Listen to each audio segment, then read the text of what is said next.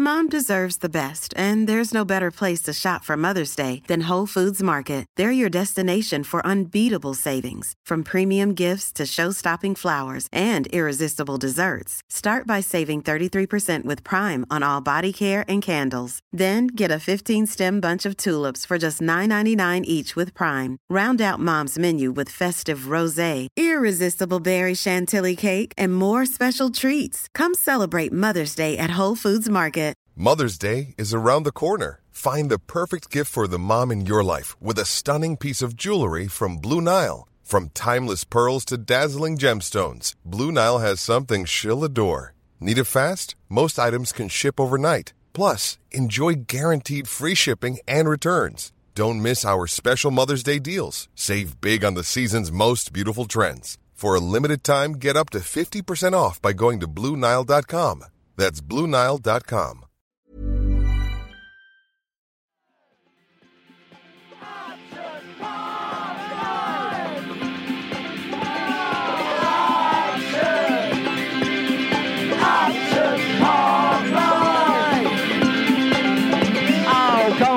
Abide with me, Salvation Army, drive your balmy. Amarettes with their subtle movements were a big improvement then, disapproval. Goals galore with Psychos 4, Burgers Paw showed him the door.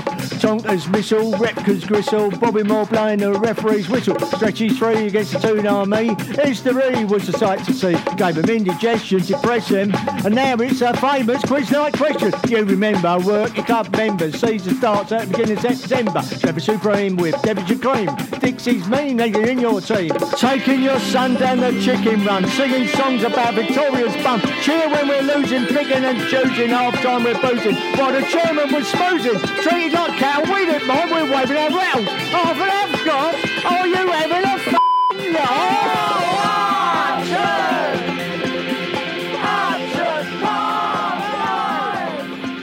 Hello and welcome back to Hammer Podcast, the original West Ham history podcast, solely concentrate on the glorious past years of this club. We're probably coming to the end now because we've done 2 and this is our 3rd one, and that's about it for us, isn't it, with glory years? Well, we can make something up. I think we'll that's not what make we're it up, but yeah, we'll have to just keep making it up. Look, we know we're keeping the 86 powder dry. Yes, we're teasing them like a good stripper does. As I like to say, you don't want to shoot your bolt too quick. But anyway, you can there hear the dulcet tones of my good friend Cunnington, Len. How you doing, then? I'm all right, thank you. Keeping well? You know I'm not keeping well, you little monkey. Yeah, I'm sorry. Anyway, he's over the worst, people. Yeah. And we're here together to be able to bring you the season that we're looking at, which is the year 1999 to 2000, the start on the millennium. Quite a different season, one that showed promise, but we started off all the way back on the 17th of July in the Intertoto Cup because we'd qualified for the UEFA Cup for the first time in our history by league placing, by finishing 5th the season before. And we started, do you remember, against, it was FC Jokerit from Finland? Yeah, I was there. I went to that one. Hot day. Well, it would have been, it was mid-July. Yeah, 17th of July. Unbelievably, well, I don't know if you could say that, the crowd was only 12,000. Yeah, it wasn't great. No one wants to watch football in July. I remember the game quite well.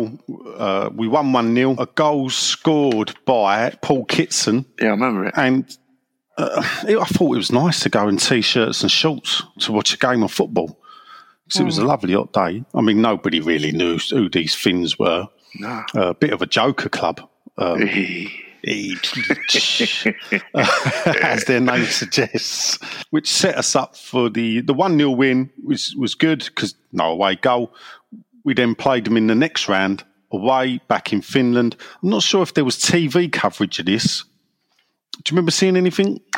No, I vividly remember that the entire competition was almost somewhat of a blackout because I remember the second leg in Metz just doing a pub crawl to find out who had it on, and we found a pub in the end. No, but other than, I remember the Jokerit, I don't think I went to the Heerenveen game in the next round. And to be honest, going through this, I wasn't 100% sure of the format either. Wasn't sure how many rounds we had to play, but suddenly we were in the semi-final. I think we entered in round 3. Oh, okay. So there'd been 2 rounds previously. When were they played then? The previous rounds? Straight away, they must have been. Yeah, they'd started in June. And it was done in, I don't know if you remember, because there was 3 winners of the Intertoto Cup each year. I remember that after. So you had teams put in pots, and then Djokovic, the away game, I was in Stevenage in a national 5-a-side tournament, and we'd finished that day, I think, just before 3 o'clock, and we drove round the bars looking for it, and we couldn't. And in the end, we had to just sit in a pub in Stevenage because we were there for the weekend. Yeah. So we just had to ride it out and try and get we were more bothered about drinking then. But it just shows you our TV. Football wasn't saturated then; it did have that break in the summer. Yeah, that it was an English club playing European football in July, and the TV companies, it seems, didn't want to pick it up. No. Next up, we had Heerenveen, Lampard scoring. I mean, I'm not saying people weren't enamoured about the Djokovic game. Do you want to guess the attendance for the Heerenveen home game? Oh, I wasn't there. It would be guessing. So you're saying it's less, so I'm saying 8 or 9? 8 or 9,000? Yeah, it was 7.5. Okay. 7,500. I'm trying to think of emptier games. I've been at Upton Park with that. I can only think of one we played West Brom, I think, once in the Zenit Data Cup, and I think there was about 3,000 there with that. But I mean, I remember it being a ghost town. Lampard scored a good goal. We didn't know if it would be enough for the away leg, but luckily, on my mum's birthday, August the 4th, Paolo Wanchope scored his first goal away. I'm pretty sure I remember watching this on the telly, though, this one, in Heerenveen in Holland, who actually drew a bigger crowd. They had 13,500 for theirs. Mm. And then the week after that, first game of the season, home to Tottenham Hotspur. I remember that. Was you at the game? Yeah. Early Lampard goal, wasn't it? Yes. Yeah, Frank Lampard scored the only goal of the game, and we got to beat Tottenham 1-0. I'm not sure that this was when Ginola was playing for Spurs. Did he just join them? I don't know if that was his first game for them. I think that might have been the season before. I remember that being a night game. Because we had a run of beating Spurs, didn't we? We didn't we? Obviously, they were nothing like the team that they are now. That set us up for Metz at home in the Toto, the final first leg. Did you get a chance to get a ticket? I can't remember. I honestly can't remember. I don't think I did. It was a sellout crowd, you say? No, I was Bobby Moore lower that night, and I remember it because it was my nephew's very first game. And he had the front row on Bobby Moore upper, just above me with his mum. And from that day, poor old Bill was hooked. And he suffered with depression ever since. That was like my gift to West Ham, because my kids didn't really want to watch West Ham, so my gift to West Ham was Billy. But anyway, a 1-0 defeat. It was the ex-Newcastle striker, Louis Zaha, who scored the goal with a header. We missed a penalty. I think Lampard missed a penalty or Di Canio it may have been to get us level. So you think with the away goal, that's possibly us saying goodbye. Luckily, it wasn't, because we had the final coming up 2 weeks later in Metz. Game shown on telly. Do you remember seeing this game? Eventually, yeah, we got into a pub and found it. It wasn't very widespread, the coverage. I think Sky might have covered it. It could have even been ESPN, something like that back in the day. I think it might have been, I can't remember who showed it, but I mean, it was disappointment for me. My uncle had turned up 3 days beforehand, said, get your passport, I've got us tickets. And I'm not a great traveller, to be fair, and I never had a passport. So he took a mate. And they actually drove to Metz. Okay. I think Metz is somewhere down on the Luxembourg, French-German border. So it was quite a trot. It took him a full day, he said, to get there. But they were in the seating area. There was a terracing. The game we won 3-1. Metz equalised, which then, or we went 2-0 up. It may have been. Then Metz got a goal, which meant we were going out. Yeah. Before I think Di Canio got the winner, and it was Frank, wasn't it? Was it Frank? I think know so. Di Canio scored. I think Wanchope scored. Yeah, one-shot scores. I think Frank got the win. He had a great game. I remember hearing it. For me, that was his coming-of-age season. Yeah, definitely. To be fair, when he became the goal-scoring midfielder, you know, with every season he got better and better, and that, without doubt, was his best season for West Ham. Would this been his last season, Nigel? No. Okay. He played a full part in the next season. Okay. Of course, because it was after Harry got the sack, wasn't it? Yeah. He left. Yeah. What are your memories or opinions of the Frank Lampard departure? Because me personally, I thought it was a good deal for everyone concerned. I thought the money was right, as far as, not that I really give a monkeys about Frank.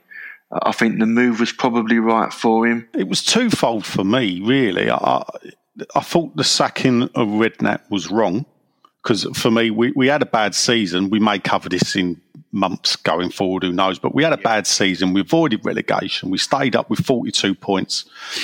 And he was sacked before the last game of the season, and then they'd put Roeder in temporary charge.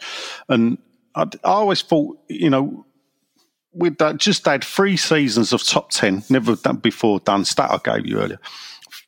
Only once in our history has West Ham finished in the top 10 3 times. Redknapp had done that. This was his first bad season in probably 4 years. So I felt that it was a harsh sacking. Obviously, it was a political sacking, not about the way the team was playing. Did he say something naughty in a fanzine? Yes, he gave an interview. Harry was always open, diverse. I remember going to, when we signed John Hartson, there was about 30 of us in Upton Park for Capital Gold Fans Forum. They filmed it, or they recorded it for about an hour. Peter Storey, Hartson, Harry. I think Rio may have been there as well. He just broke into the team.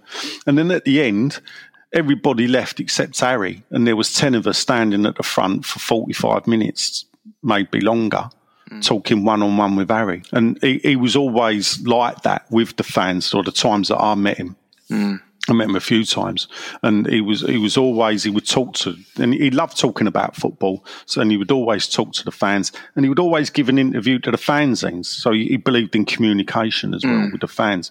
A lot of the animosity now that I see of him only came after he left. I didn't see any animosity towards him while he was there, if you get me drift, about the Billy Bonds scenario. I don't know about you.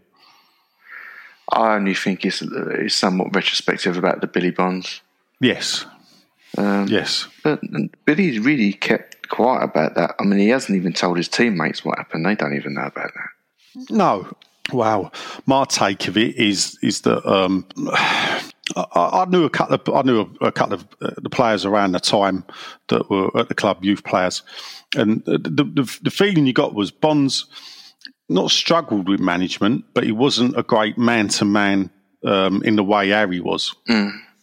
The way he dealt with people. One story that we knew, that I could tell you of his time, was Stuart Robson wanted to renew a contract with West Ham. Billy Bonds arranged to meet him at his office, turns up at his office, knocks on the door, and Bonzo was on the phone and said to him, "I'm on the phone, can you wait outside?" And Bonzo carries on the conversation. Now, apparently Stuart Robson waited 15, 20 minutes, got the knocked on the door again, and Bonzo was still on the phone. And he looked at Stuart Robson and went to the person on the phone, "I'll ring you back in 5 minutes." Stuart Robson, he wants to play for West Ham. He was a West Ham fan as a kid. Yes, he did his years, his 7-8 years at Arsenal. But he grew up as a West Ham kid, wanted to play for West Ham, was one of our best players at the time, had gone through terrible injury and fought to come back and play. And all his future was worthy of, he seemed, was 5 minutes. And that is why he then decided to go. Oh, well. And that, for me, Bonds is a legend, undoubtedly my favourite ever player growing up as a kid. We'll love the man forever, but I think as a manager, perhaps he wasn't the right choice. It's hard to say, was he the right choice or not? Perhaps because of what happened after Macari, he was the right choice. But it was never going to really succeed the way Harry did him. Hey ho, that's history though, isn't it? We can only assume what may have happened. Yeah. I mean, it doesn't sound, when you look at it now in the cold light of day, to think what we could have achieved if Harry if Bill did move upstairs and become a real director of football and kept the continuity going with Harry, it makes you wonder, doesn't it? Yeah, I mean, could have done that in the first place. Perhaps this is Harry's point of view or side, is that obviously while this was going on, you know, you got to remember that West Ham had got promoted. We brought Harry in as assistant manager. We got promoted. We'd stayed up quite fortuitously. Julian Dix was getting sent off left, right and centre. Harry struck the deal to Dix to Liverpool. And then, because obviously Jamie was at Liverpool and Souness, the manager, fancied Julian Dix. And then he managed to get Marsh and Burrows and bring in Lee Chapman, who had turned us down and gone to Portsmouth, I believe. Yeah, I remember that. But then decided to come to us. So obviously the board are going to be sitting there and they're going to look at Bill's the manager, Harry's as his assistant, but a lot of the good things, perhaps, were attributed to Harry that the board could see. And they realised Harry could do a lot of, you know... Don't say it. Don't say wheeling and dealing. Well, you know, the way perhaps it seemed, you know, to be the case. If you look at Bonds' best team, it was perhaps done with the players that Lou Macari bought. Definitely. You know, I don't want to pick Billy Bonds apart. I don't want people to think I'm anti-Billy Bonds, because I'm not. You know, if you look at it in the cold light of day, his success, he got us up, was success with a team predominantly from Lou Macari's signings. Took us to a FA Cup semi-final, fantastic. We get promoted, but then we get relegated. The problem with the relegation season straight afterwards, it was tainted by the bond scheme, which I'm hoping we'll cover in future episodes. Yeah. They probably went to Harry first. Yeah. You know, the story is Harry was being offered the Bournemouth job. He didn't like being a number two. He'd been a number one for years at Bournemouth, probably feeling a bit frustrated, even though Bonzi, they'd come to him, say to him, we want you to be the man, we're going to push Billy upstairs. What do you think? And he's probably gone, yeah, all right, let's take it to him. Where Bonds has seen that as treachery, that they went to him first, and that Harry didn't actually say it to him. He allowed Peter Storey to walk in, or, you know, whoever the chairman, Terry Brown, was at the time, took it to him. It's possible that that's where Bonzo felt stabbed in the back. That the first he knew about it was when he got approached by board directors and Harry, and that Harry knew about the perceived move. That's another story. Yeah, that is. Back to the season in hand. Back to the season 1999-2000. We bobbed along, winning a few games at the start. We beat Leicester, we beat Watford. Home games, we had a run of 3 wins on the trot. Mets, we beat Bradford, we beat Watford. We were in the UEFA Cup against Osijek from Croatia, who we smashed off the park 3-0, which set us up. And until we were beat then, we then had 2 defeats, strangely enough, where you could see the wheels. I mean, we'd got up to 3rd in the table after beating Watford in September. Yeah. Typical West Ham, 2 defeats. We dropped down to 10. But then we played Arsenal at home in what is quite a famous and infamous game, all rolled into one. And should we have a listen of what went on? Let's do it. One of me faves. Here we go. Canio. Still. Lampard right side, one chop ahead. Di Canio still going amazingly. And here's Sinclair. And the first test for David Seaman. The ball still in play. And it's in. And I suspect that while Di Canio takes all the applause, that it may well have got a slight touch off the defender, but Di Canio amazingly took on the world and his wife and found the way home.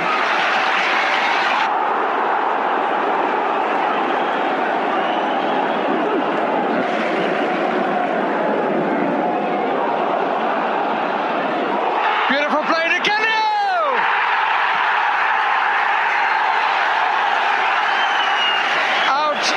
Nothing, but utterly superb. Look at this, away from Keogh, superb goal, and so against the run of play, it is not true. But West Ham United lead by 2-0.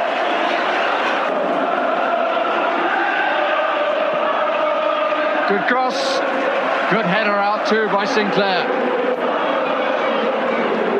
Overmars, Lomas, Shuker! Oh! That's a foul by Vieira. red card is shown. It was almost inevitable that somebody would go. Oh dear. And now others getting involved. And Grimandi doing a good job for his teammate here. And one or two players should be ashamed of themselves by their attitude just to make a bad situation even worse. As a dealer pouring oil on troubled waters here. And Vieira, absolutely furious, is dismissed for a second yellow card. And this is why, and there's no doubt that the referee was quite within his rights to show the second yellow card. All right, there you go. Arsenal put to the sword 2-1. A game remembered for two things, or three things actually, Len. The two Di Canio goals and Patrick Vieira sending off. Yeah, Spitgate. Spitgate indeed. First the goals. I think it's the second one that's special. Do you remember? Yeah, I'm tempted to say it's Paolo's greatest performance, but then you think of the Chelsea game, I think it might have been the season after. Actually, coincidentally, I was watching YouTube the other day and it suggested all of Di Canio's goals at the video. They were also classy. He didn't do tap-ins. I mean, I know he's number 10 and not an out-and-out number 9, but just one class goal after another. And he was a player, much, I suppose, in the mould of Trevor Dev, but he could induce giggling like you were drunk. He had such magic. And that second goal in that game was just a magical goal. Yeah, I mean, when putting together this episode, so I have to review everything and go through it. It was tough to pick out. I've picked out about 5 or 6 games.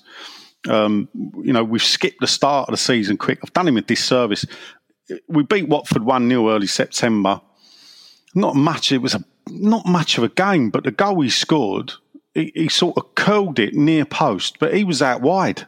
Yeah. And everybody's expecting him to cross the ball, and he bent it round the wall and into the near post, the only place he could beat the Watford keeper. I mean, it was the only goal of the game, but you just watch it and you think, I remember being there. I was a season ticket holder on the east side then, thinking, how the hell did he get that ball in the goal? They all seem to go in right against the post and stuff like that, didn't they? Yeah. I mean, the talent the man had. I mean, Martin Keown was a good defender. One of Arsenal's, a bona fide legend, and he made him look stupid with that second goal. Yeah. The way he tipped it round. And then the Vieira sending off, spitting in the face of Neil Ruddock, who I think did he not do where he waved his hand in front of his face as if to say, you stink of garlic or something. I don't know if that was before the spit or after. Yeah, I think that was a different incident, but he was a little bit of a protagonist in it. It was Neil. Yeah, I mean, the outcome was Vieira got a 6-game ban, I believe, and actually I think Ruddock got fined. He got an FA charge. I don't think he got a ban, but he got fined for his part in the proceedings. But still, it was a good win. We hadn't won for a few games, so it put us up the table. We then beat Bournemouth in the League Cup 2-0, Harry's old team. Typical West Ham, 2 away defeats. You'll get a pattern of this, winning at home. Another 2 away defeats, this time to Middlesbrough and then Steaua Bucharest in the UEFA Cup second round. Not a great performance in Romania. I think it shited down with rain. I'm not saying it put paid to our attempt, because obviously we still had the home leg to come. Next up, though, straight away after that, we played Sunderland 3 days later in a 1-1 draw, who had just been promoted. Kevin Phillips scored for Sunderland. I can't remember who equalised for us. I'm trying to find out. It looks like it was Trevor Sinclair. I've never forgot this game because the biggest Sunderland fan in the world, with about a little boy who was about 5, just walked into the east side and sat down in his Sunderland shirt. And I think everyone looked at him and went, yeah, you can sit there, mate. I mean, you've got a vision of a typical Sunderland fan. This geezer looked like, bald head, goatee beard, Sunderland shirt on with his tattoos. Yeah. And he just walked in his Sunderland shirt and sat down. Nobody said anything to him. Oh, dear. That draw was followed by another 2 away defeats. We moved into November. Steaua Bucharest at home. A great performance at home, but we drew a blank 0-0. We threw the kitchen sink at Steaua. Nothing happened. But then we're brought up to date. We play Sheffield Wednesday. Paolo Di Canio comes for Sinclair. Still not away. One shot! This time it counts. And that broad grin tells its own tale. One of persistence, which in the end has brought his third Premier League goal of the campaign. The build up. And Rudy, very cleanly struck. That's more like it. 1-1. And 7 minutes to half time.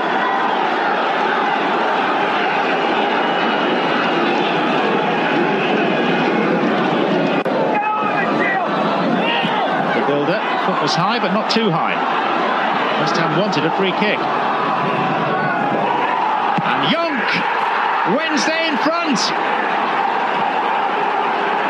And it's the Dutchman, Wim Jonk. And that takes some character for a side at the foot of the league. To come from behind and to lead at Upton Park. Here's Di Canio. Angle is tight, it's palmed out. And then it's repelled on the goal line to deny Lampard. And then down goes Sinclair, and the referee says penalty. And I'm not sure, and I think Trevor Sinclair is saying to Alan Wilkie, you've got that wrong. Wim Jonk made the challenge. Let's have another look. It was Atherton who denied Lampard, but this is the bit that really matters. And he didn't touch him. It's a bad mistake by Alan Wilkie. Paolo Di Canio against his old teammates won't be in the mood for mercy. It's 2-2. And he cares only for those who employ him currently.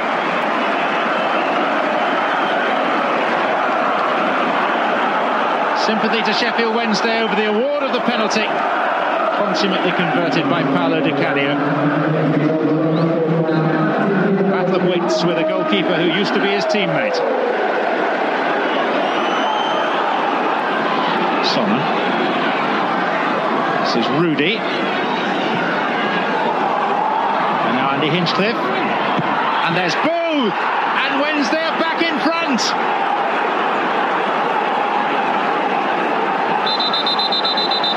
Ahead for a second time. And this time it's Andy Booth. Rounding off the best Wednesday move of the game so far. Hinchcliffe on the overlap, powering the header from Booth, and at a height, apart from anything else that defeated Shaka Hislop. Down into the corner, perfect header. Oh, down goes Di Canio. Was he caught by an elbow there? It's Danny Sonner, and Sonner is off. Alan Wilkie yet to produce the red card, but I'm sure Sonner can lip read. There is the red. And it's a straight red too, despite the fact he'd already been booked. He has been convicted of elbowing Paolo Di Canio. And it's a straight red card. Wednesday lead, but they're a man down now. Roddick. Sinclair, away! And within seconds of the dismissal of Sonner, Wednesday concede an equaliser.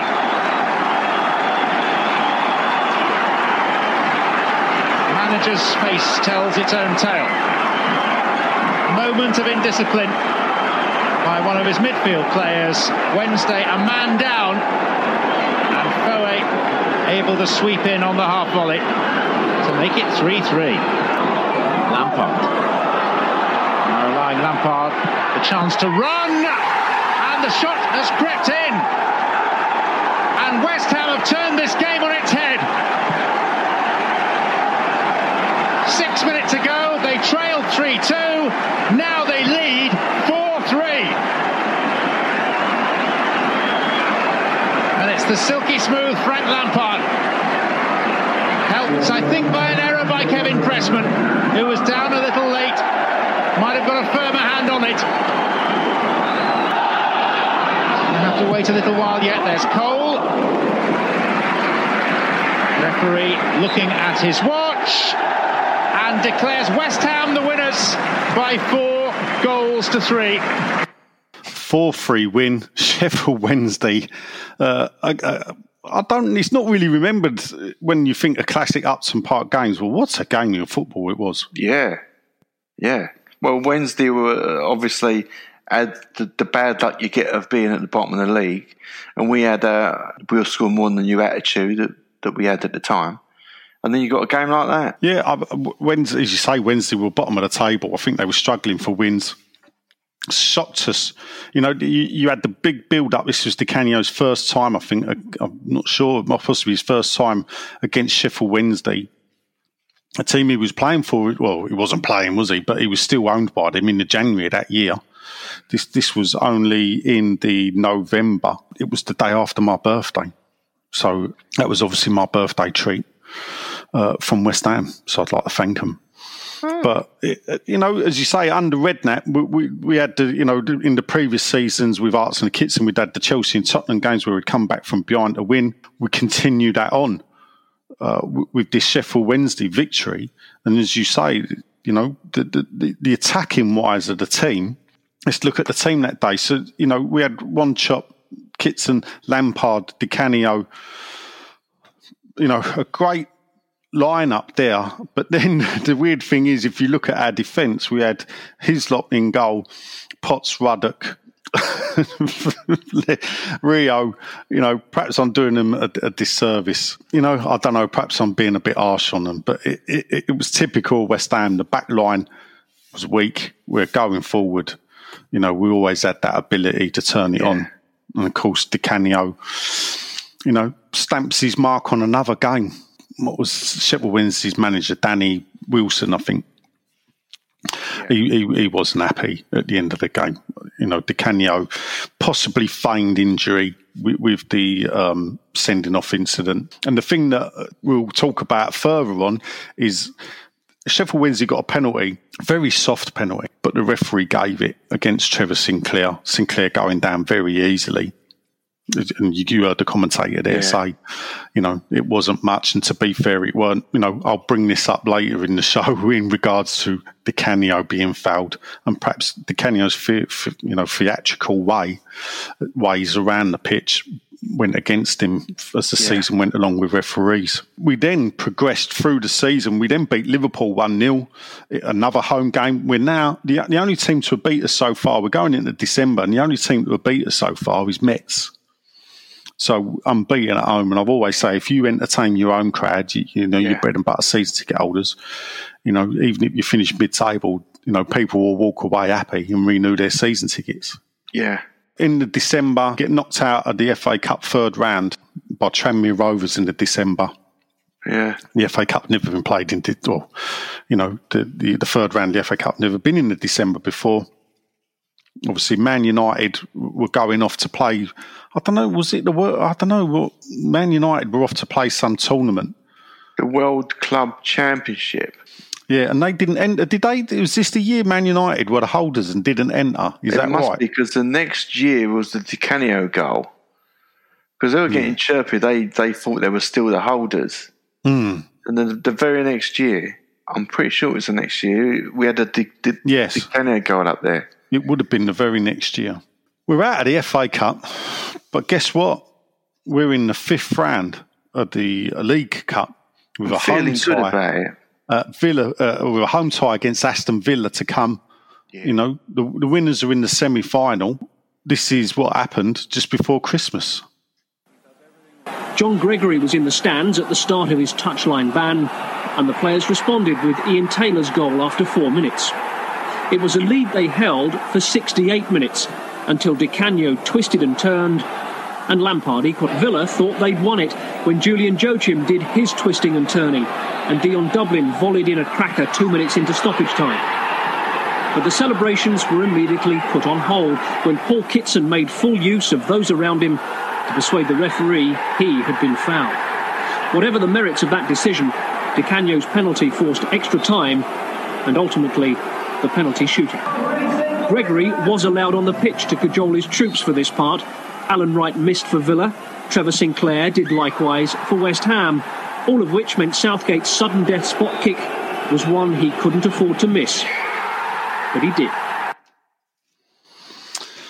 2-2, and West Ham finally win a penalty shootout.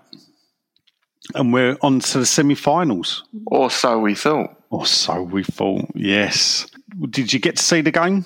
I was at that game, which makes it sting even more. Do you remember anything that stands out? What, from the actual game? Yeah. Well, I remember I recall us playing Villa a few times in close succession, and not much seemed to separate us.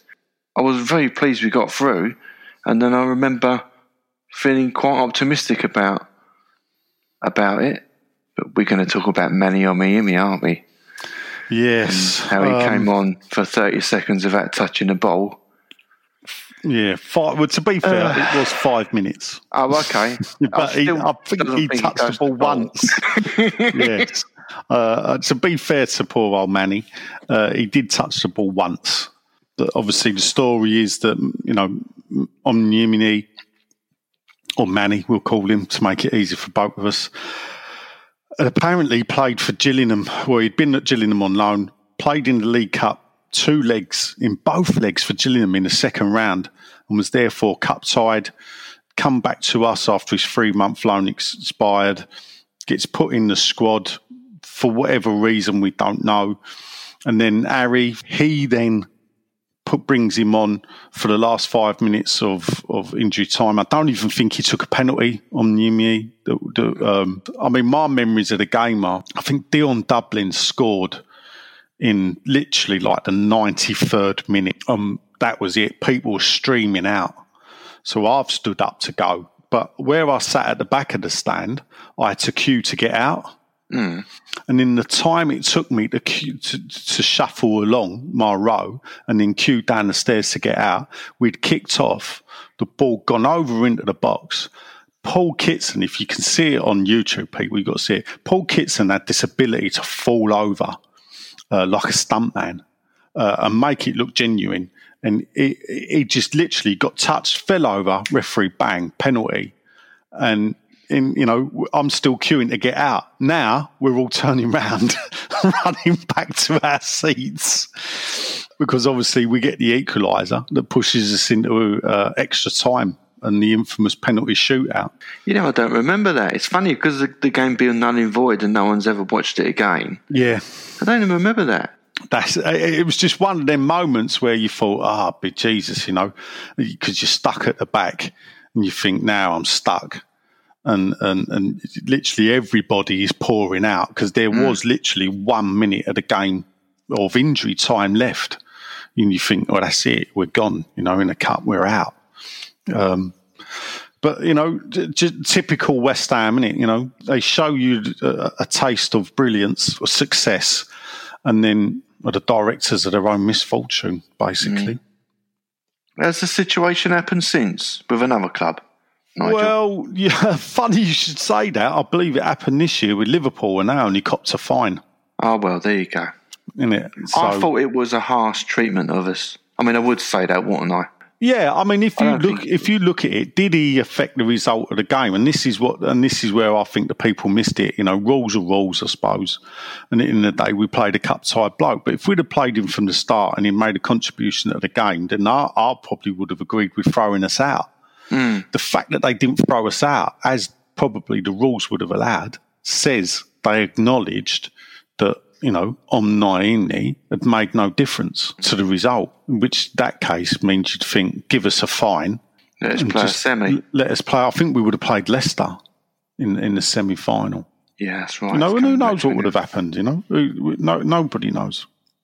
I must admit, I can't even tell you whether Villa went on to win it or who won the League Cup that year. It was just literally... Leicester won it, didn't they? Was it Leicester? Pretty sure they did. I think Tony got his trophy. Yeah, Tony got his trophy. Perhaps it was. Sure. Well, there you go. That would have been... I forgot, obviously, Cotty would have been at Leicester. We might be wrong. Yeah. I think we're right. Well... People could always look it up. That then moved us on. We then had the game after that, Villa game, a 4-2 defeat to Man United at home. Do you remember this game? Yeah, I do. I fancied us. Yeah. Was this just the Beckham masterclass, this one? Or? Yes, it was a 4-2 defeat where they raced into like a 3-0 lead, I think, at half-time and totally outplayed us. And then second half, we came out and we brought it back to 3-2. Di Canio goes through one-on-one and tries to chip the keeper, but Bartes reads the chip, catches the ball, throws it out. Bang. I don't know if it was Giggs, but someone got the fourth. Okay. We lose 4-2. Another top entertaining game of football. They always were, weren't they, against Man United at home? Yeah. I mean, you think that was still the remnants of the treble-winning Man United team, only been European champions, the year before. It was a disappointment, but it was one of them games where you walked out after losing thinking, blimey, we now have put up a fight there. Yeah. I mean, look, 2 goals against that team like that. Yeah. And we did that regularly against Man United. But we was always out for it. They're always good games. I did think about putting the audio in for that game because a fantastic game of football it was. Mm. But I wanted to try and concentrate on the wins. Yeah.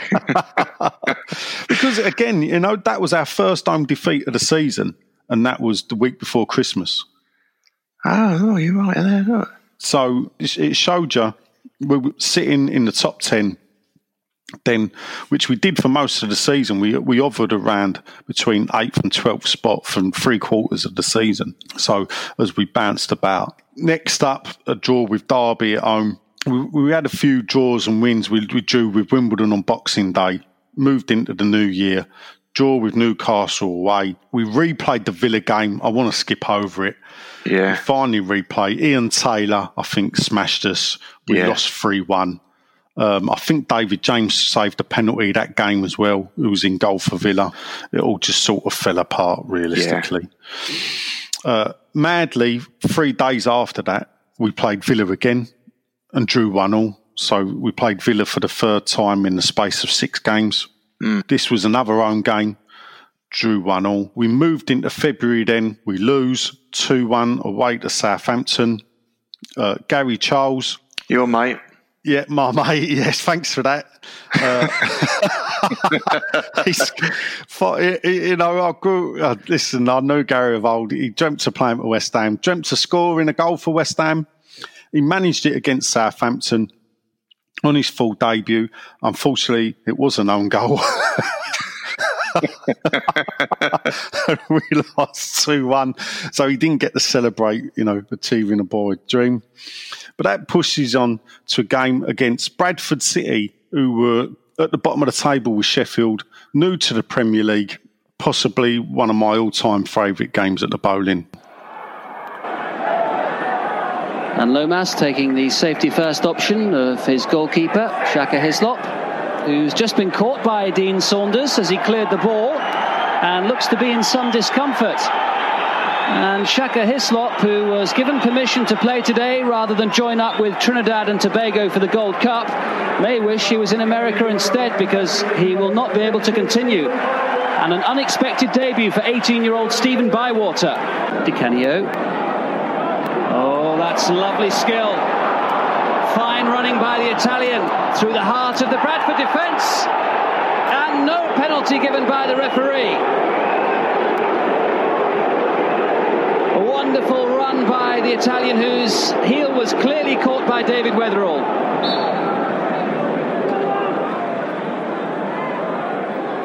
Here's Peter Beagrie for Bradford. And John Moncur is happy to concede the corner, surrounded by white-shirted players. Windass! And after 2 successive victories, Bradford City take the lead at Upton Park. As the corner came over, the goalkeeper stayed rooted to his line, and in the end it was a free header for Dean Windass. Moncur. Gary Charles making a run on this near side. Here he is now. Finding Lampard. This is a promising move.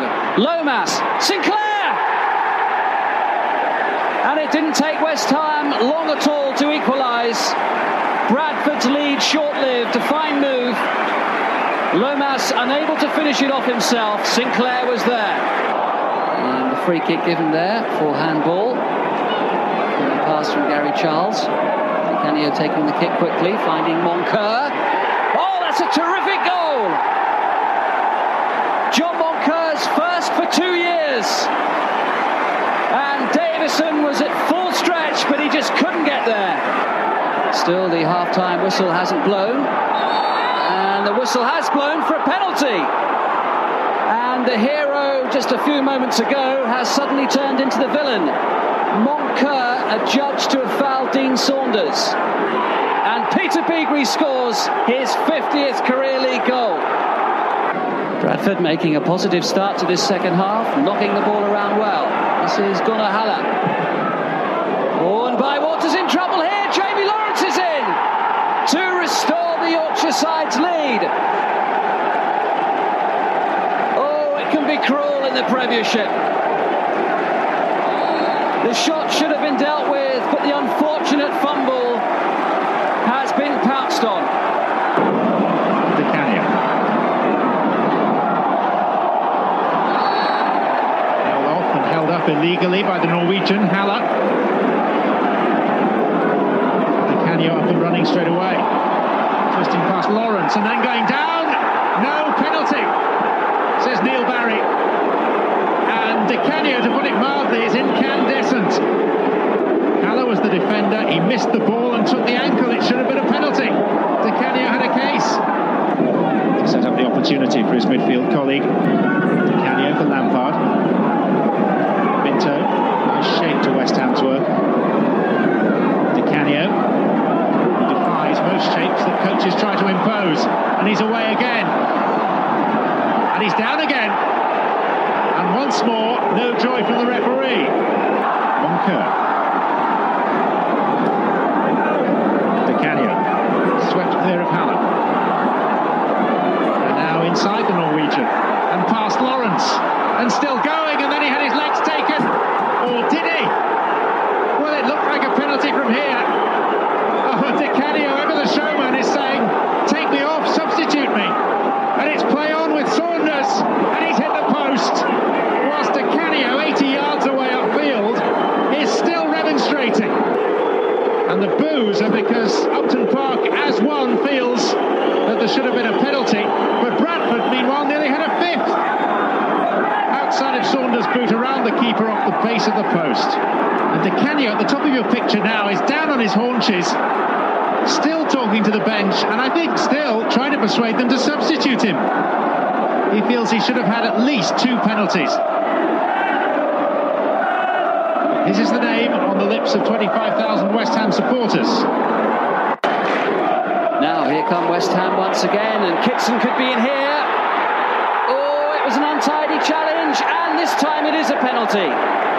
Having had several turned down, Andrew O'Brien is penalised for the challenge on Kitson. Hey, we're back in the school playground here, aren't we? I'm older than you. I want to take it, says Di Canio. And seniority wins the day because the Italian will take the penalty. And it's a good job for him that he scored. I'd like to have seen Frank Lampard's face if he'd missed, but West Ham are back in the game. And he's still not happy. Good running again by Sinclair. West Ham really do play some fine flowing football for the home crowd to enjoy. Here's Lomas. Sinclair. Cole, yes! It's the equaliser from Joe Cole. What a comeback from West Ham. Sinclair set it up. It's Cole's first ever league goal. There's Di Canio again. He really does cover every single blade of grass on the field. Here's Frank Lampard. Oh, what a strike! And what a comeback complete for West Ham! Lampard with the goal. What a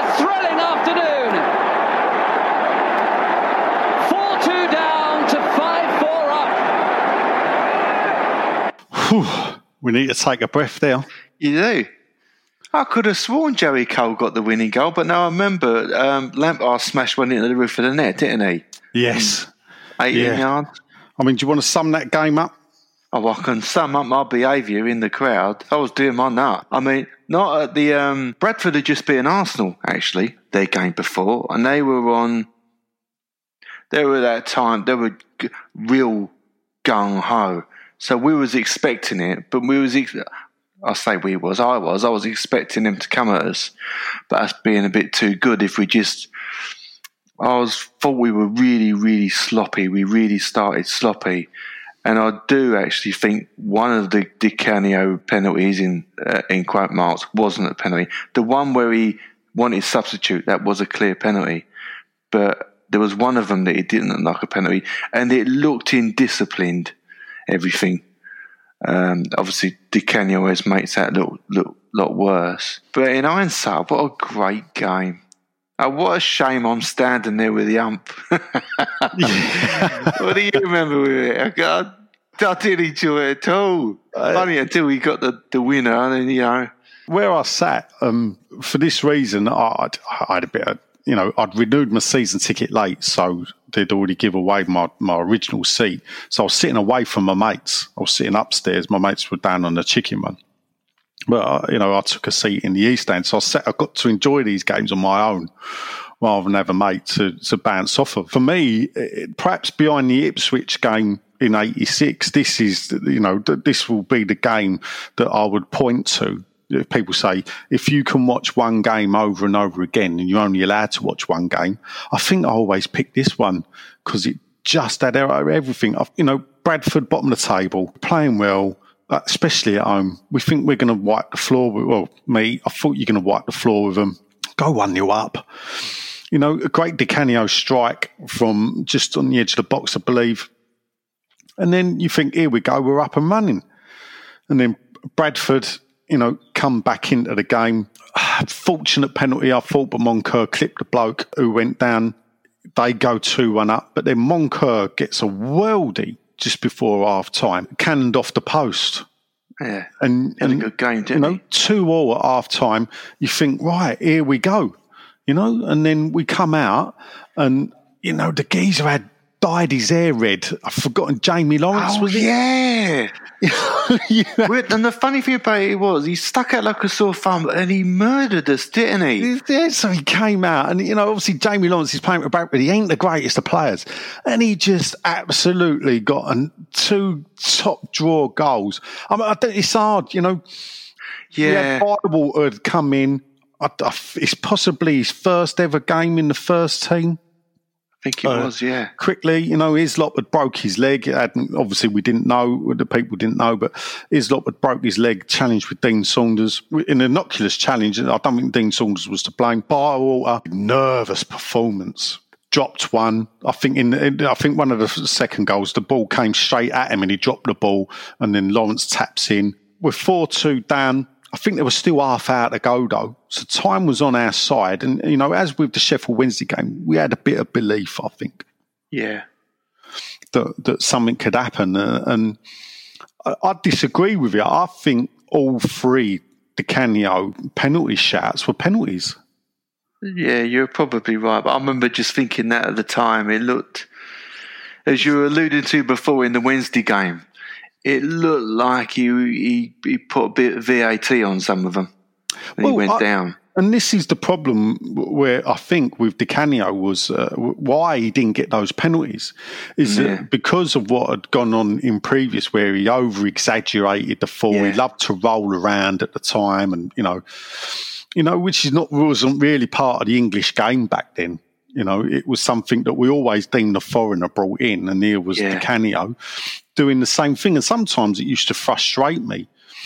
And if you look at the 3 penalty shouts against the penalty we actually got, which again was Paul Kitson falling over. Paul Kitson come off the bench. Harry 4-2 down. He brings off Gary Charles, puts on Paul Kitson. I think it's the first thing Kitson does is fall over in the box. Just literally just falls down. And the ref went pen. Because it weren't Di Canio. No, and that's where, for me, when you look at it, I think the referee, we didn't get those 3 penalties because it was Di Canio. Yes, I mean, right. the third one, he left the bloke for dead, and the bloke took his trailing leg, and then, yeah. I was on the east, but I was level with it. It was nailed on pen, and then I wasn't even watching the game. I hadn't seen Dean Saunders go and hit the post, because we're just watching Paolo shouting, because he's then run around, waving his hands in the air, sub me. That's right. And sat down in front of the bench. Yeah. We stopped, and it just went straight up the other end. And I'm thinking, this is a nightmare that just lost control. It just looked like we had so many attacking players on the pitch at that point. We were just so gung-ho. It's a shame, really. I learned a lesson there. I wasted what was witnessing a really, really good game and just doing me nut. Just yeah, I can understand though the people getting frustrated, and perhaps it was because we did think we were going to smash these off the park. This was crappy Bradford. They'd never been in the Premier League before, and I don't even know how long they'd spent in Division 1, let alone the Premier League. They survived that season in the end. They did. It was famous because Rodney Marsh had said, if Bradford stay his hair up, off. yeah, and they had to do it. That's right. But yeah, it's just a game that just, for me, that for me sums up the best of West Ham. Yeah, in one game, that is for me the one West Ham game. And at the end of the day, we only got 3 points for it. Well, better than Bradford, they must have deserved at least a point. 4 goals away from home. Yeah, Joe Cole's first league goal for West Ham. Next game was Everton at home 2 weeks later because of international break. Do you remember this game? Yeah, I remember every Everton game we lose. Yeah.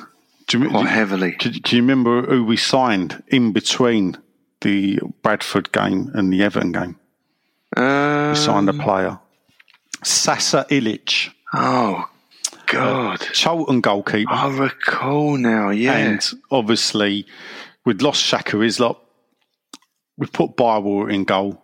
Poor old Stephen Bywater had a shocker. I mean, he was only 18, 19, so perhaps, cut him some slack. Harry then thinks, shit, we need someone else. Who's available? Sasa Ilic, not playing in the first team at Charlton, may have highlighted, but in an emergency loan, Sasa Ilic comes in and comes straight into the game against Everton. It wasn't his, oh God. Didn't he get dropped after that for Ian Fura? It was the only game he played for us. He did get dropped next game. Craig Forrest come in. Oh, okay. So looking at the lineups, yes. So Foyer did come in for 3 games. 3 games? Yes, later in the season, and then Bywater finished the season. So we used 5 goalkeepers: Hislop, Forrest, Ilic, Foyer, and Bywater. We used 5 goalkeepers, and all 5 were used from the January to the May. Wow. So, but yeah, without that, for me, worst ever performance, worst ever player I'd ever seen in a West Ham shirt, Sasa Ilic. And I'm a member of the Goalkeepers Union, and we're supposed to stick together, but I will gladly jettison that man. My goodness me.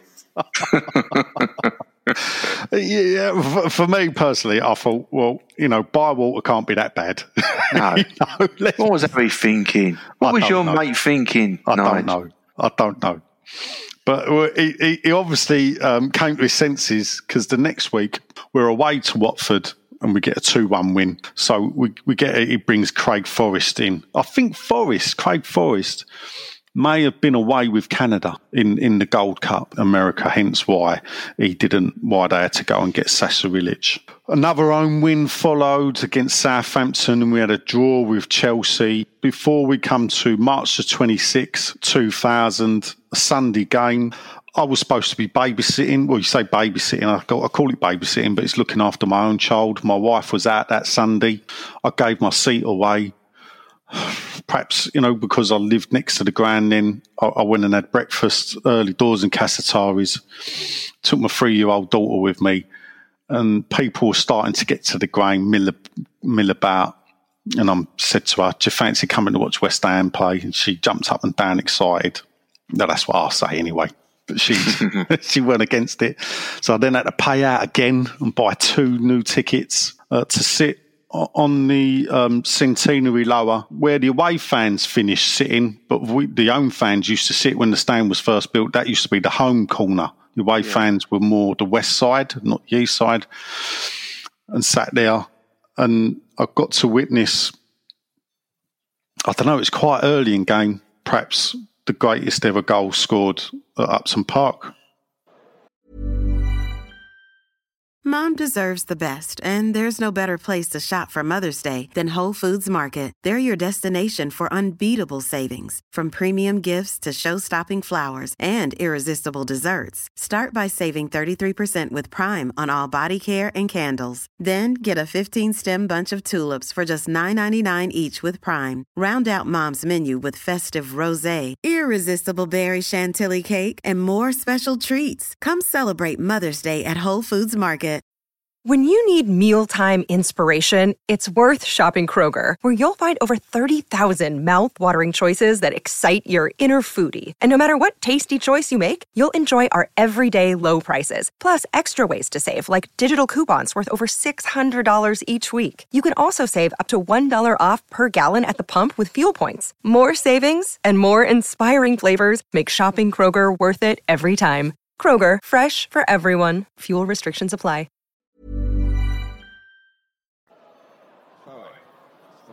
By Earl. Michael Hughes can't clear the first time, nor the second time. Bent wide nicely by Mark Vivian Foet. Sinclair's cross over Cunningham. Di Canio! Oh, I do not believe that! That is sensational! Even by his standards. Oh, take a bow, son. Take a bow. You are not going to see a better goal than this. Great ball from Foy, even better ball from Sinclair, but that is just sensational.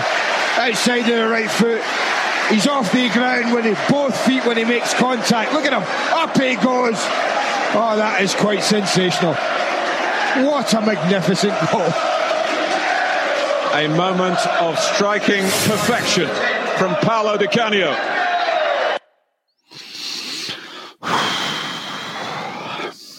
Not great without pictures, that one, though, is it? Don't do it. There's a bit of me that thinks of Martin Tyler description. Is can paint a picture in your mind. Yeah. So if you took out the players' names and played that with no players' names with Andy Gray afterwards, I think everybody would still be able to point it out as that goal. Yeah, maybe you're right, mate. Maybe you're right. I wasn't at that game. I didn't have a season ticket that year. I bought a house. But the funny enough, it just shows what an impressionable goal it was. I remember exactly what I was doing.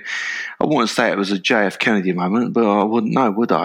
That was before I was born. But I was putting up, and I'm looking at them right now. I was putting some blinds up. And I'd stopped just had a chance, take a momentary glance at the football, and I saw that, and it was just wonderful. Fantastic. I weren't there. It's weird because it was live on telly, so I could easily have sat at home with the window open. Yeah. Watched it on telly and heard the crowd. But that perhaps, shows how mad I was as a West Ham fan. Addicted like a drug, one person said to me. I think the problem was where I live so close to the ground. Thought of being so close and not being there just, meant I had to front up the money again. Yeah. Like some madman in the good days when you could turn up and buy a ticket. Even now, I can remember I went to the ticket box down Priory Road, and I very rarely used that ticket office. But I'd come out of Casataris, and it must have been about, 10:30, 11 o'clock. And I walked down and bought the tickets, and then walked back home and got my daughter ready, put her in her little shirt, little Molly on the back. I got in early to the ground to make sure that she weren't in the crowds. Sat her down. She watched the first half, fell asleep at half time. and never woke up. In fact, she never woke up until we got home. I had to carry her all the way home. Too much for, was it? Yeah, I mean, you know, I get to tell her, you know, this was your first game or whatever. I think all she can remember is waving at Bubbles the bear. And yeah, she's not a big football fan now either. I don't know. You can lead a horse to water, but you can't make it drink, can you? That's all I had to do. And believe me, you know, I took her to that water trough time and time and time again. You waterboarded her in the end, didn't you? I did waterboard her in the end. Oh dear. I did lose it with her once, but she was looking at her phone and she looked up and said, "What way we kicking?" And we were losing at the time, and I just looked down at her and said, "Look, you know, we were playing Claret and Blue. You know, have you not been coming long enough to work out what way we kick?" And it was a bit worse than that. And even my mate tapped me on the shoulder and went, "A bit harsh there, Nigel." Still, the season progresses. We're coming towards the back end. The next game, I was at Upton Park to watch the next game, but it was an away game. Man United. It was a beanback. The great beanbacks used to love them. We scored Paolo Wanchope, who was a bit underrated for me, actually. We've not really covered him in this because it was all about Di Canio, but Paolo Wanchope sort of sparked to life towards the end of the season and had quite a good run-in with the goals. He scored after 2 minutes at Old Trafford. Which they said was a bad idea. Yeah, you know, did you know how many Man United got? I think they got 7, didn't they? They did get 7, yes. Yeah, so it was it, you know, I think we stung the bear, basically. Yeah. They absolutely ratted us. Just the type of stupid things I remember. In Alvida Zayn Pet, when they're in Cuba, one of them has to become like a British spy and befriend a Chinese Man United fan and has to pretend he's a Man United fan and gets a game sent to him from England on video. And they watch the game together and he has to drug him and he drugs both of them. But the game they watch is that 7-1 win. Oh, is it? That is how sad I am because every time I watch Alvida Zayn Pet and they get to that, I think, oh, it's that 7-1 win they've put on the video. It was a collapse, wasn't it? Oh, dear. But, you know, in a way, summed up the season. The away form, yeah. Well, yeah, the away form. Well, just to sum it up, April the 12th, so 11 days after that defeat, we play Newcastle at home.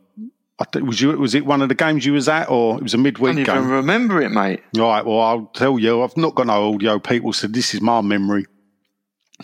1-0 down, we're not playing well.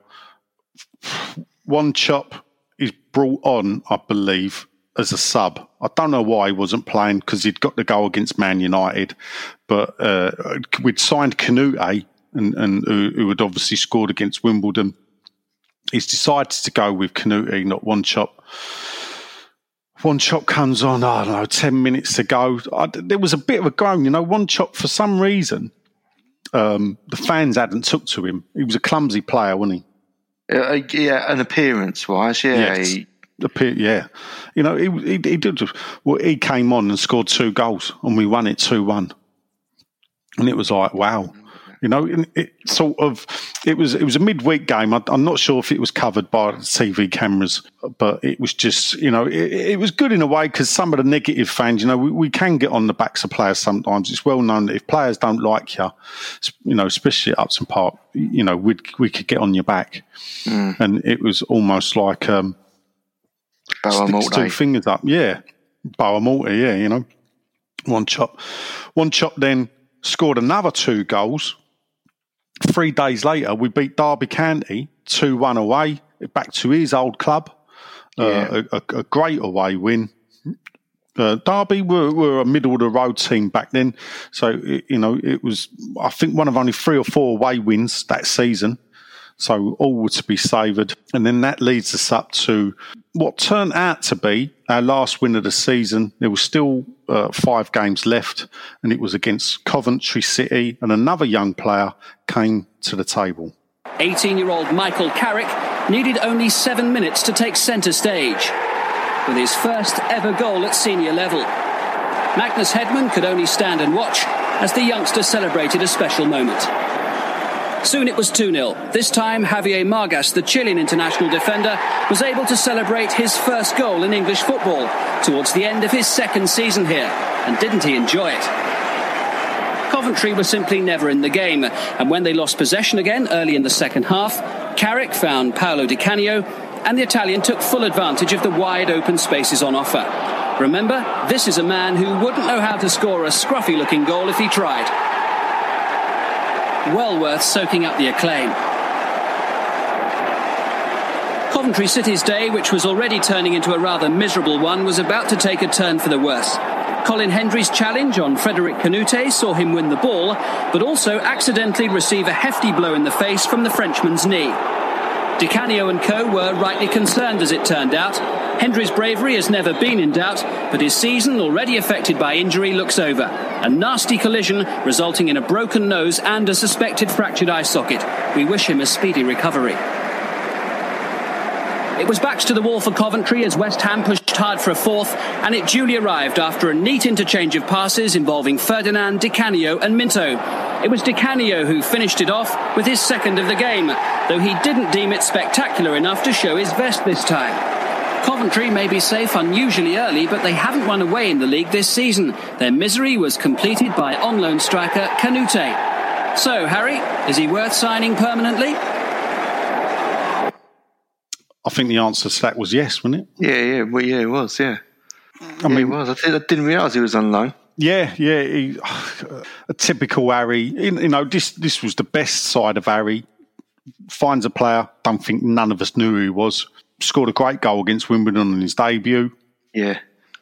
And then follows it up with a goal against Coventry. I think he got a couple of other goals. But his all-round play, you could see he was quality. Yeah, he was going to be the real deal. Mm. For whatever reason, one chop was then allowed to leave at the end of the season. Probably Di Canio, Harry thought that Canute would match up better with Di Canio than one chop did, which is a bit harsh. I mean, I ran the season up quickly. We then played Middlesbrough at home, where we'd lost 1-0. Strange defeat. We were just never at the races. I don't know if you was at that game, Len. No, I don't remember that. No, it was a god-awful game. We'd just done Coventry 5. Everybody turns up. We're 8th. We've got a possibility of finishing top 6, and we blew it. And then we had 2 away games that we lost to Arsenal and Sunderland. And the last game of the season was Leeds at home. David O'Leary was Leeds manager then. They got the point they needed for Champions League football and celebrated onto the pitch. The good news was, I suppose, Stephen Bywater had kept a clean sheet for the first time. Was that the Leeds game? Yeah, the Leeds game. Okay. That wraps up the season. So if we go to the season stats, we finished 9th, 55 points, above Spurs, who were 10th on 53 points. But, goal difference-wise, Leicester overtook us to go 8th. But we were 3 points behind Villa and Sunderland, who finished 7th and 6th. So, I think Villa got UEFA Cup football off the back of 6th place. And, the season before we'd finished 5th. So it was a bit of a disappointment, realistically. Yeah. Good fun, though. Yeah. As a whole. Yeah. As I said earlier, this was the 3rd season in a row we'd finished in the top 10, which was the first time in our history we'd ever done that. Never in top flight football, we'd had 3 seasons on the trot with top 10 finishes, and it's still the only time we've ever done it. And for what people think of Harry, I think that's what we've got to try and remember with Redknapp. He did, through that purple period, bring an outstanding team and played some really proper West Ham football, as I would call it. Mm. We're good players, though. Looking back, I mean, to even quibble about whether to play one chop or not, I mean, Harry always made sure he wasn't short of attacking players, didn't he? Let's be honest. I mean, if we look back at one chop's record, 42 games that season in total with 4 as a sub, and he scored 15 goals. Decent money. I mean, that is, you think nowadays, what would we give for a player like that? Yeah. Only 2 less than Di Canio. Di Canio was the top scorer. This is all comps, by the way. So Di Canio got 16 in the league, 1 in the FA Cup, and scored 16 in the league. So he scored 17 goals. That was it. And this season, I believe we had a young Jermaine Defoe on loan at Bournemouth, knocking 30 in. Obviously breathing down the necks. What was that season after? I've got the stats here, funny enough, because I've got my stat book out. So Defoe scored 37 goals in 38 games for the reserves and youths. Decent. So we won the under-19 league table. How did we now? And we won the under-17 league table. Was this the year we won the Youth Cup as well? No, this was the year after. So we won the Youth Cup in 99, so 98, 99. Okay. I mean, you got to remember a fair amount of the team was still the leftovers, but obviously Joe Cole and Carrick had been promoted into the senior team. It just shows you the strength of the youth team to win both the under-17 tables and the under-19. Leon Britton, who went on to do much better. Garcia, who ended up playing for Hull in the Premier League, I believe. Yeah. The Australian. Who else? Let's see if I can pick out. Is Ezimo Erikapin, who went to play for Ezimo Erikapin, who's, well, not this season, but he should have been the youngest ever player to play for West Ham. He was away at Man United, losing 4-1, and Redknapp's got him stripped to run onto the Old Trafford pitch. And the ball didn't go out of play, and the ref blew the final whistle. And he never got first team football, and that was it. He was literally dressed like standing by the side of the pitch with must have been Frank Lampard Senior, waiting for the ball to go out of play for him to have his 30-second run out. Yeah, and that was it. So. There's your season, people. 99-2000. A great season overall. European football was back, even though it sort of petered out a bit. But some of the best games and possibly the best goal that we'd seen in the Upton Park era. And possibly, apart from the last season at Upton Park, possibly the last great season that we had. Didn't we come 7th for you after that? No, not the year after. Oh, okay. No. That was a couple of years later. Yeah, perhaps I'm being a bit harsh there on that was Glenn Roeder's first season. Okay, folks, that our time is up. Hope you've enjoyed this week's show, 1999 to 2000, the turn of the millennium, and realistically, it was Di Canio's year. Until next time, it's goodbye from me, and it's a ta-da from me. Ta-da.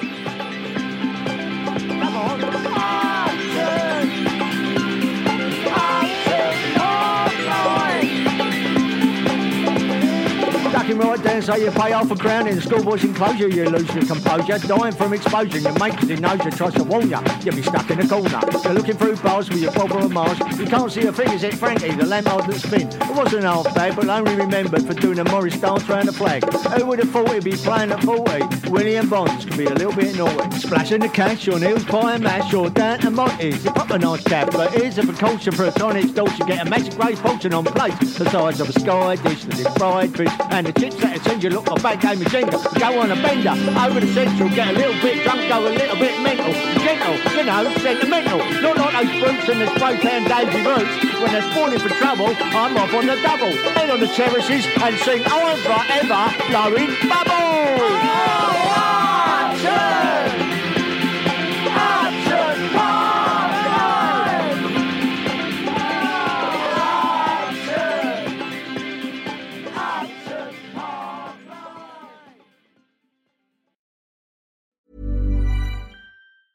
Mom deserves the best, and there's no better place to shop for Mother's Day than Whole Foods Market. They're your destination for unbeatable savings, from premium gifts to show-stopping flowers and irresistible desserts. Start by saving 33% with Prime on all body care and candles. Then get a 15-stem bunch of tulips for just $9.99 each with Prime. Round out Mom's menu with festive rosé, irresistible berry chantilly cake, and more special treats. Come celebrate Mother's Day at Whole Foods Market. When you make decisions for your company, you look for the no-brainers. If you have a lot of mailing to do, Stamps.com is the ultimate no-brainer. Use the Stamps.com mobile app to mail everything you need to keep your business running with up to 89% off USPS and UPS. Make the same no-brainer decision as over 1 million other businesses with Stamps.com. Use code PROGRAM for a special offer. That's Stamps.com, code PROGRAM.